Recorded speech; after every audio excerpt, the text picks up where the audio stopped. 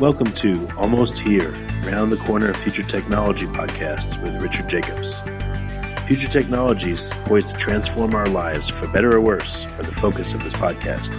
Almost here means these technologies are now here and starting to be used, or just around the corner, from Bitcoin to artificial intelligence, 3D printing, blockchain, virtual reality, and more.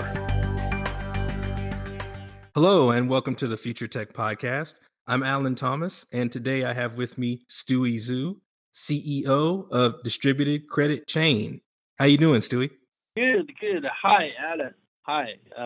It's a great pleasure to talk to you here. Oh, no problem. Let's get right into it. What is Distributed Credit Chain, and what do you guys do? So basically, distributed credit chain is the world's first distributed banking public blockchain. And we try to establish a more decentralized credit ecosystem for all those financial services providers around the world. So our mission is to transform different financial scenarios which required the credit data and realize the true inclusive finance. So the distributed bank is actually one word, not two words. It's more like an ecosystem that connects all those financial services providers in a P2P platform. And we actually produce a new type of decentralized credit transporting and telecom network for transferring all this financial credit data. Yeah. And why is it important to have a decentralized network for this data? They got big problems with the centralized financial system. I was studying finance as a PhD student in London School of Economics, and before that, I was studying at Yale. It was like 2008. So when I graduated there, I was unemployed. So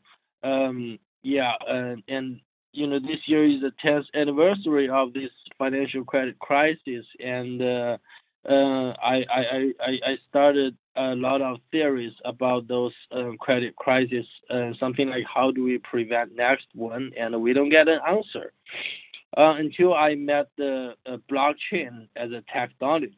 So I think this technology they sort of provide an ultimate solution to that problem. So that's one of the reasons for us to start to produce this decentralized credit ecosystem.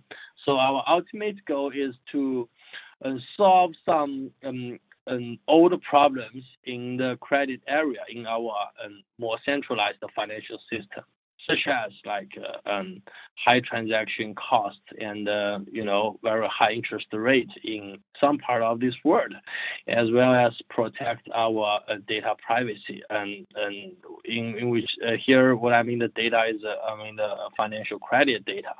Yeah. So the 2008 financial crisis is kind of what inspired you to go forward and end up founding the company, right? Yeah.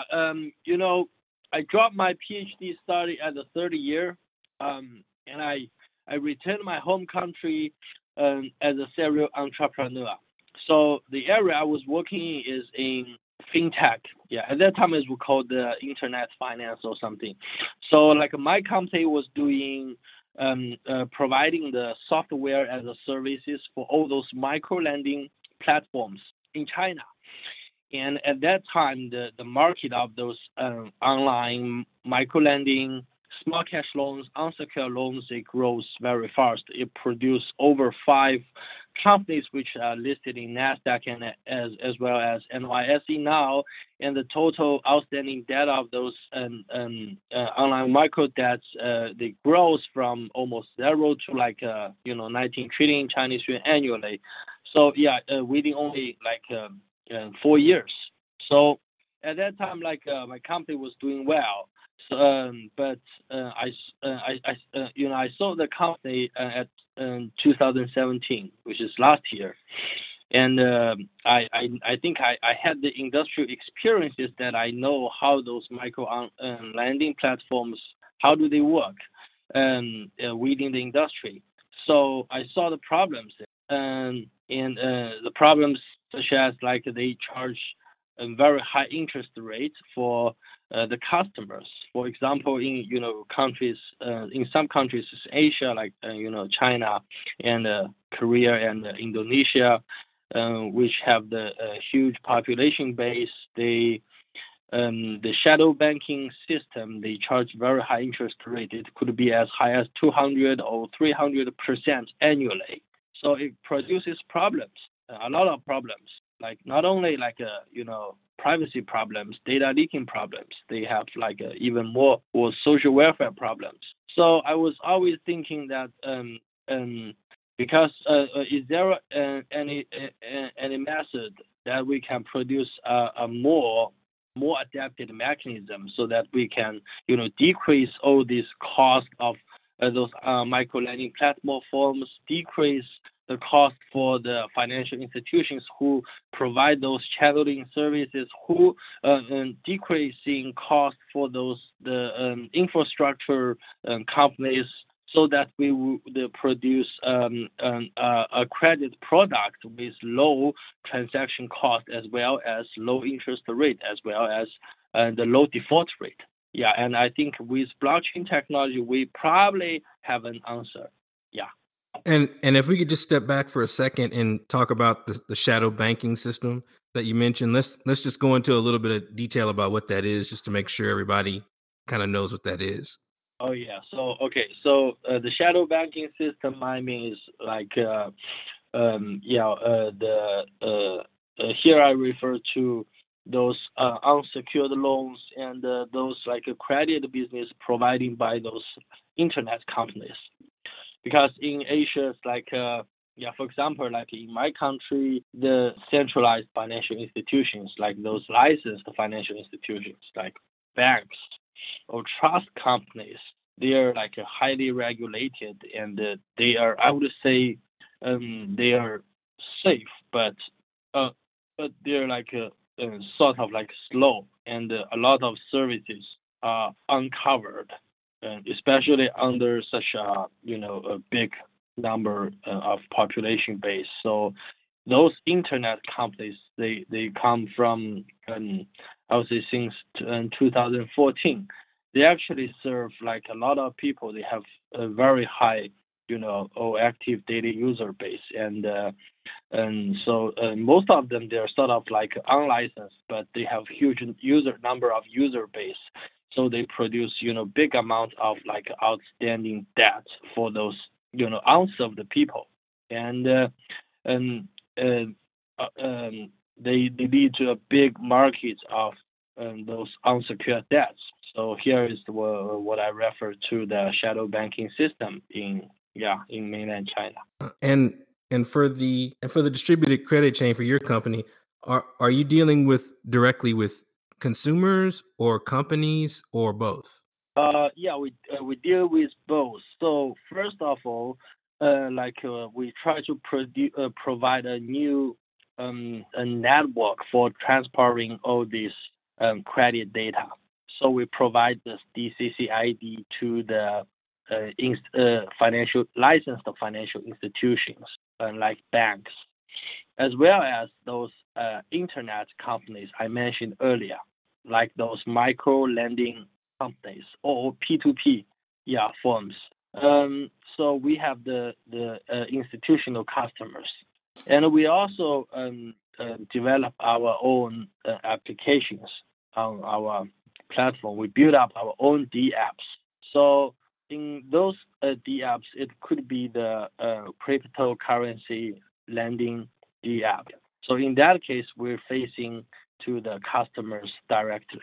And for those folks who would want to get involved with your company, with your service, what is that like when they come to you on that first day, when they go to your website or fill out the form, or how do they get set up? How does that work?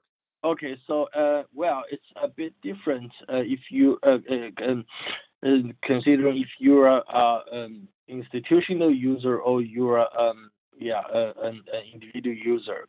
So for institutions, like they would somehow transferring the credit data in a more centralized way. So it will be like each institution, they will play a role as a data island. They will collecting those credit data from everywhere, and they will spend a lot of like efforts or money to buy the redundant data and save it without returning the ownership of those data to the individual. So that is a problem. So in our case, like we actually return the ownership of the data to individuals. So when the institutions, they're applying or they're using our DCC ID to transferring the credit data, they're actually transferring the hash summaries. So every data is saved either locally or in the cloud, and they were using a new forms of telecom network for credit data. So the institutions, they would keep their efficiency of doing this credit business, but what I mean is that if the efficiency will not be affected. At the same time, all the data, they're not saved within those financial institutions, so they belong to all these customers.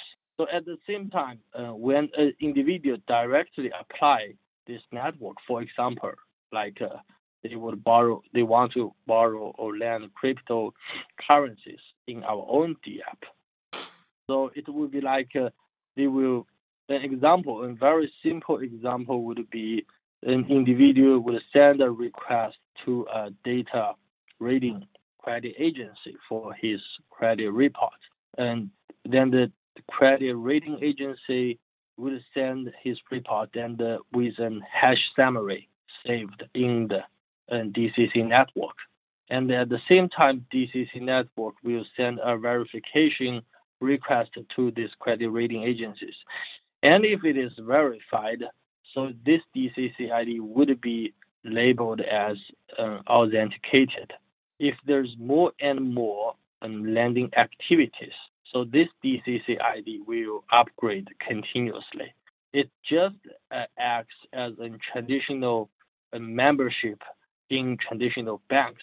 But at this time, you own your data, and you can circulating this on your own willingness, and no one's going to touch it.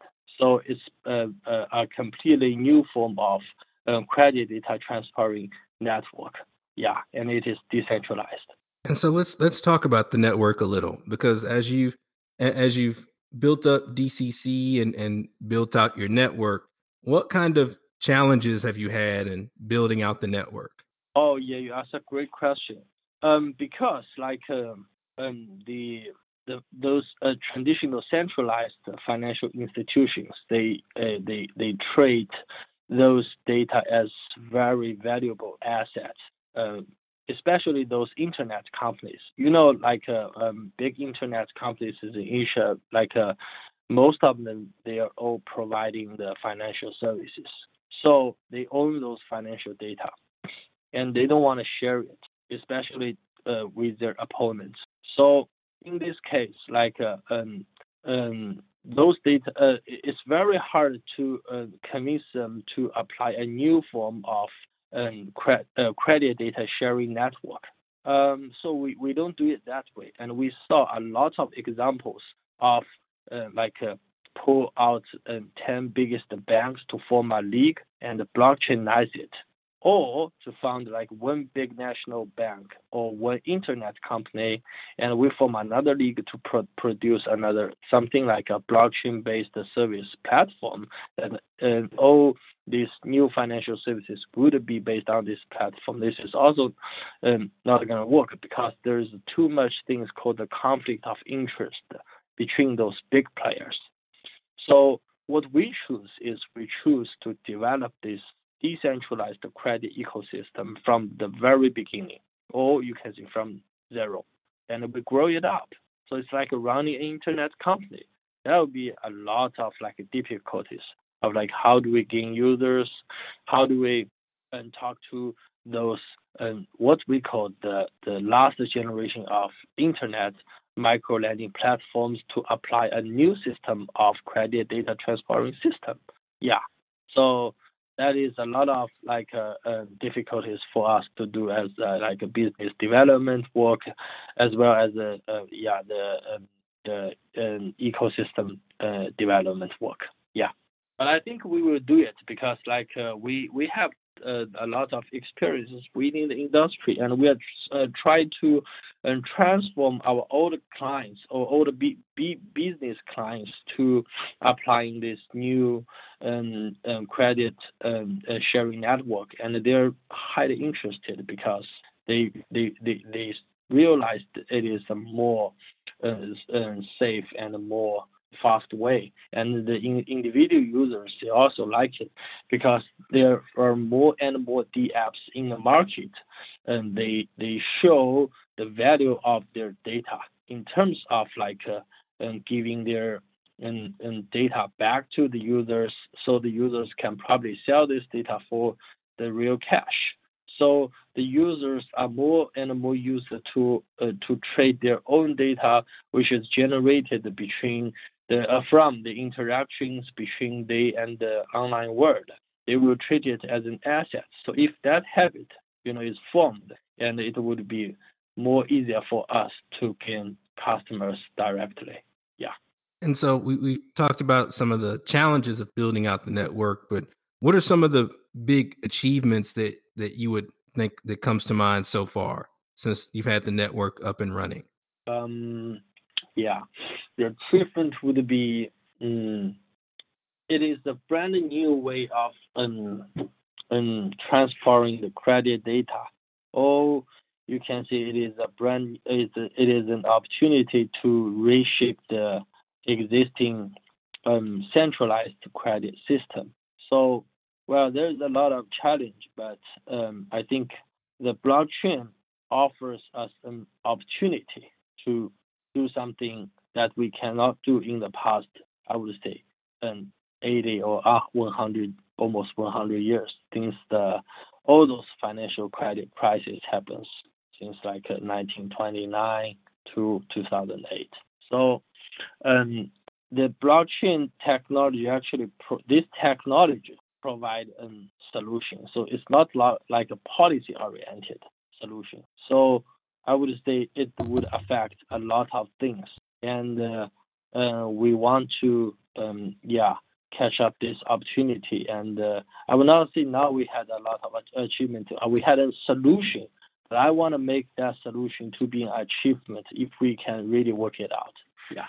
And as you've been building out the network and you've got it up and running, has there been any ideas, or has anybody asked for any features of it that you say, well, it might be too soon to do that, or technology, we may not be able to do that yet, something like that? Oh, of course, because the development of all the main chains, it goes really slow. You can see a lot of main chain projects. They have crazy market cap in terms of the token values, but not a lot of them they're applicable. So if you want a more applied main chain, for my understanding, you need to have more. You would come with more professional experiences within the industry. So, here, the challenge would be we are not trying to develop a very general chain. So we are trying to focusing on one specific industry, which is the credit industry. So the chain is designed specifically for solving the credit problem. And in this case, we're more focused. So when people making comments about the blockchains, they would always say, okay, the public chain or the main chain, there's a lot of challenges. Yes, they are right. But for us, we do not want to provide a very general product. We only want to focusing on one problem, which is a credit problem, because there were so much problems within the credit industry, as I mentioned earlier, brought by those traditional financial institutions. Yeah.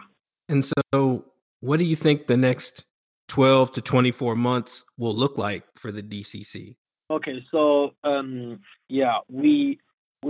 we actually launched our first DApp in March, and this month we launched our second D app. So we are talking to more and more strategic partners in our industry. And as you might know, the credit business line is very long. If you do it online, I mean, the online credit business, it evolves like companies like those online traffic directing companies, as well as financial institutions like banks who provide capital, infrastructure companies like the third-party payment companies, or the what we call the credit reconstruction companies, like those companies who are doing the ABS evaluation. So yeah, and as well as those startups or those AI-based startups who's doing the risk control techniques. So we are talking to all those different business partners to join our DCC ecosystem. So because every one of those companies, they need to deal with the credit data. So they have to transport the credit data using our network.